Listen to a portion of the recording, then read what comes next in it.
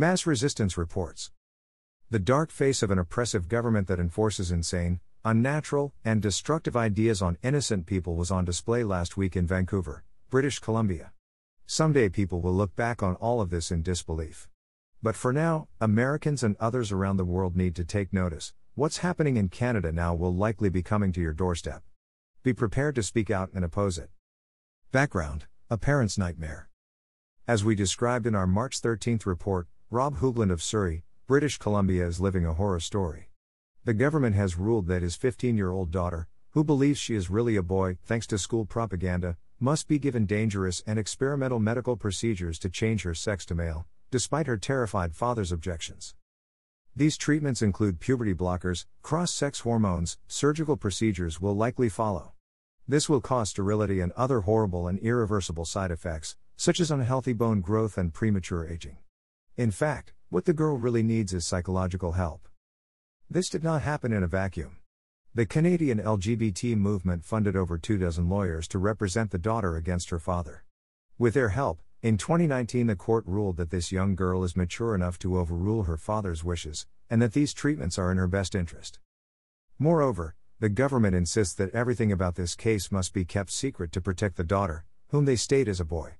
Thus, the court has ordered that neither Rob, nor anyone else, may publicly relate any details about what is happening to his daughter, or reveal the daughter's name, the names of the hideous gender clinic doctors who are experimenting on her, or even Rob's own name. Greater than court document outlining its rulings in this case, January 10, 2020. Note that Rob is referred to as CD, his daughter is AB and the mother is EF. But Rob has refused to be cowed into silence by this totalitarian gag order. He believes that the world needs to know the truth about what is happening.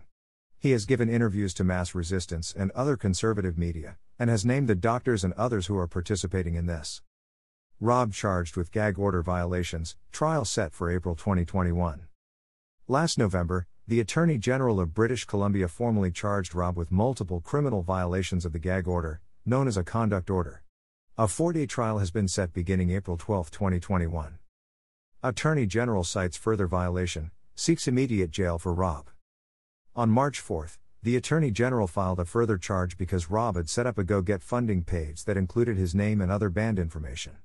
This time the government issued an immediate warrant for Rob's arrest, ostensibly to keep him from committing more violations before his April trial. A bail hearing before Justice Michael Tamman was set for March 16. On that day, Rob was scheduled to turn himself in, which he did. Click here for incredible video. Rob Hoogland speaks before going to court and jail. Great interview by Canadian pro-family journalist Laurelyn Tyler Thompson. 6 minutes 26 seconds. The hearing from hell, the nightmare continues for this father. The hearing commenced on March 16 and was continued on March 19. This was clearly anything but a typical bail hearing for a seemingly minor, non-violent infraction. It was very clear that the court sought to make a powerful statement to the public. For example, at the conclusion of the hearing, the judge announced that Rob was denied bail and must stay in jail pending his trial in April, for violating his conduct order, gag order.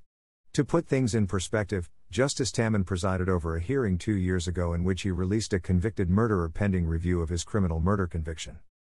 Furthermore, it is unheard of for the BC Attorney General's office to be prosecuting a conduct order. It would be like the New York State Attorney General prosecuting a misdemeanor. But the government clearly wanted to put its full punitive force on Rob Hoogland and send a strong message to anyone else who would stand up to the transgender movement that is entrapping so many children. It was eerie how coldly businesslike the proceeding was, focused only on following laws, procedure, and orders. Yet at its core was unimaginable child abuse and violation of a parent's rights. The prosecutor and judge both refused to acknowledge those underlying issues, or why this case has created shock and horror internationally. They both seemed oblivious to their role in enforcing an order that would destroy a teenage girl's body and life, and that they were violating the bond between parent and child. But as every American knows, existing law and procedure are easily ignored when a court is deciding a radical issue like abortion or gay marriage. And throughout the hearing, Judge Tamman's demeanor was openly hostile toward Rob and his attorney. He seemed to take on the role of prosecutor at times. He often interrupted Rob's lawyer to attempt to correct his arguments. The prosecutor and the judge both referred to the girl as he. Rob's attorney refused to do that. The Attorney General's office makes its case against Rob. The Attorney General's prosecutor, Daniel Prum, began by reciting the litany of Rob's violations over the years. Then he focused on the Go Get Funding page, which comprised the specific reason for the arrest warrant. He went point by point over the text and videos on that page, citing dozens of things that Rob wrote and said that are considered violations. He compared them to the various conduct orders issued against Rob. He went on to say that Rob's son, i.e., daughter, is suicidal, that these gender treatments are saving the child's life, and implied that Rob's discussing them makes the suicide more likely. The purpose was to portray Rob as a deliberate repeat criminal against the government who flouts laws and is not concerned for the well-being of his child. And for the gravity of these offenses, he must be imprisoned. Both the prosecutor and the judge pointedly voiced their outrage at one particular statement on the Go Get Funding page. Rob wrote, "I am fighting the far left based on a civil disobedience defense." The judge remarked, "I'm the left? I'm the far left?" The irony should not be lost on anyone.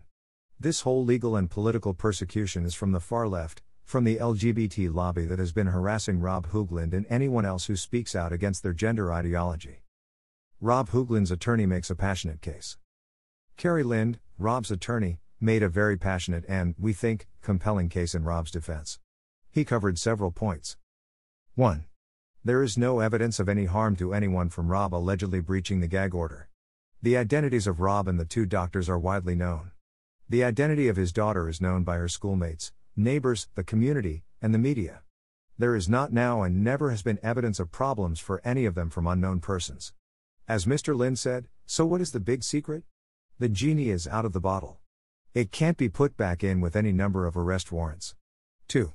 The courts here are being manipulated to hide these unethical doctors from public scrutiny. But these same doctors proudly advertise their skills on social media, and sell books about what they do. As Mr. Lind said, greater than the psychologist and endocrinologist are hiding behind court orders while they move an increasing number of emotionally wounded children to a lifetime addiction to expensive gender-altering hormones. These men are abusing the courts for their personal gain. The court cannot sanction this. 3. Rob's crime is warning parents of young girls how the government permits schools to surreptitiously convince girls they can be boys. And how the state allows pediatric endocrinologists to give gender-altering hormones to children without the parents' knowledge or consent. 4.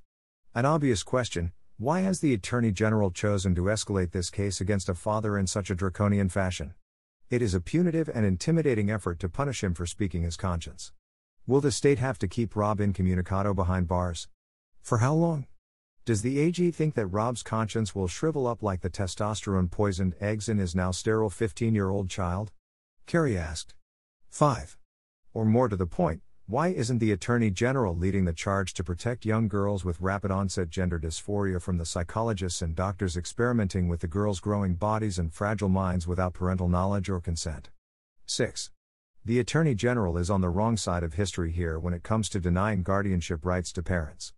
How would he or any of us in this room feel if what happened to Rob were to happen to us? 7. Regarding the suicide threat, this entire case is based on a fiction. It's been well documented that Rob's daughter was 12 years old when she attempted suicide by spraying the contents of a pressurized can in her mouth. She did this because she had a crush on a male gym teacher, and she was disciplined by the school for stalking him. She admitted this at the hospital, which was written in their report. But the LGBT lawyers have been purposefully dishonest about this in their arguments, and the court refuses to correct it. 8. Finally, Mr. Lind brought up the recent English case of Bell v. Tavistock and Portman NHS Trust and others, by the English High Court in London December 1, 2020. This concerned a young woman who had gone through transition to become a man. She sued because she had been given bad information about it as a teenager. The judgment held there was no medical evidence or statistical basis for the medical claims by the transgender movement, that it is pseudoscience at best. There is no evidence that supports it other than someone saying, "I have a feeling." Mr. Lind's arguments were certainly convincing to us and probably any normal member of the public. The judge speaks. One expects a judge to at least give the appearance of being impartial. But there was none of that here. Justice Tammen was openly very harsh toward Attorney Lind, and insisted that Rob's guilt was undeniable. He told Mr. Lind that the arguments he made had no bearing on this hearing. He stated that Rob had repeatedly violated the conduct orders, particularly in regard to healthcare professionals. He said that Mr. Lind's arguments are simply a collateral attack on the conduct orders and is no defense at all. The only thing that matters is if Rob violated them, nothing else. Justice Tammen reiterated very sternly that the basis for that gag order was to protect the psychological well-being of Rob's child. That's how it stands. He insisted that Rob's previous attorneys in this case did not file papers to ask to rescind the orders, the time for it has long since passed, and he was not going to deal with any of that here. And even using his own name publicly makes it clear who the daughter is, he said. But Rob also has posted a photo of him and his daughter in elementary school, which is apparently a grave violation. For quite a while the judge basically shouted at Mr. Lind about Rob's continual violation of the orders, and stated that he will likely continue defying the orders. Finally, Mr. Lind said to the judge, at some point we have to start dealing with medical facts. But that was ignored, and the judge reiterated that Rob had broken the conduct orders, and that Rob's disagreement with the correctness of transgender treatments were simply his opinions.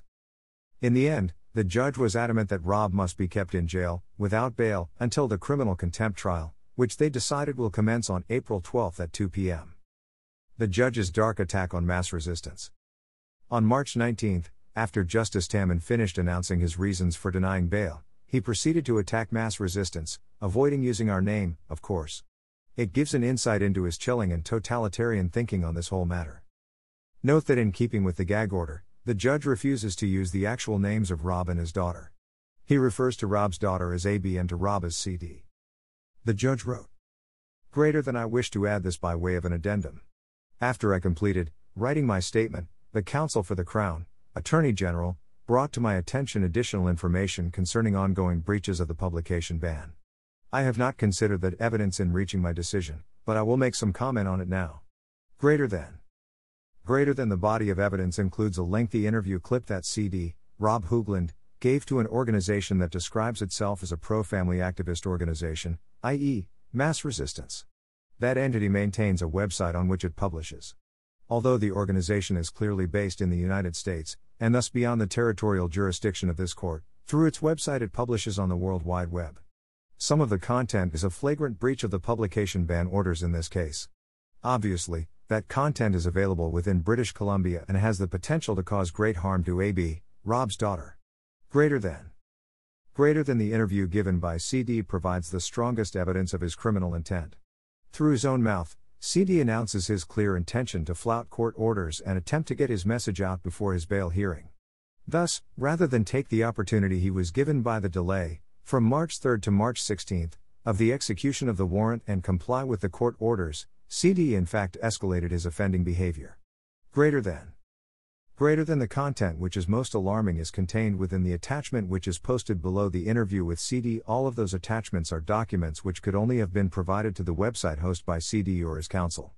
The documents include the Crown disclosure for his criminal trial and the press release authored by CD's counsel, Mr. Lind.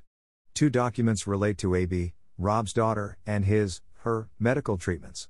They both contain intensely private information about AB. One of those documents contains information that on its face is an extremely egregious breach of both AB's fundamental right to privacy and the publication ban. Greater than I alert CD now that he must make every effort to have the offending content removed from that website. If at some point I must sentence CD for criminal contempt, and that content remains, the range of sentence might be very different than the one I referenced in my recent judicial interment release. Greater than end quote. It's interesting that Justice Tammen took the time to threaten mass resistance regarding what we've posted, since Rob is clearly unable to contact us, or anyone, while in jail. But more important, Tammen is being dishonest. Those documents that we posted are in no way harmful to Rob's daughter. The harm to her is coming from her medical team. They are quite harmful to the Canadian government's absurd case against Rob Hoogland. These documents include the Gender Clinic's bizarre informed consent form that admits that their procedures are dangerous and experimental, the Vancouver Police Report, and the hospital's memorandum to Rob where they state that his 15-year-old daughter is mature enough to consent to their procedures. The others are basically public documents. Will Tammen actually lengthen Rob's prison time, as he outrageously threatened, unless mass resistance removes the offending content from our website, something Rob has no control over? We are contacting Rob's attorney to discuss that. Someone has already modified the Go Get Funding page. Justice Tammen went on to say that people should not believe what they read on social media about the case. He said that the correct facts about the case are in the rulings by the judges in this case. Those rulings, the judge reminded everyone, have decided that the child has been declared a mature 15-year-old and that her father has no right to interfere with anything, or even publicly discuss it. All of this is like some nightmare court scene out of Kafka or Solzhenitsyn. Judges like Taman are eradicating humane standards from our institutions. They are men without souls holding the power to inflict transhuman experiments on children. It's simply madness. Source: Mass Resistance. Support Pierced Hearts blog. See donation options on the homepage.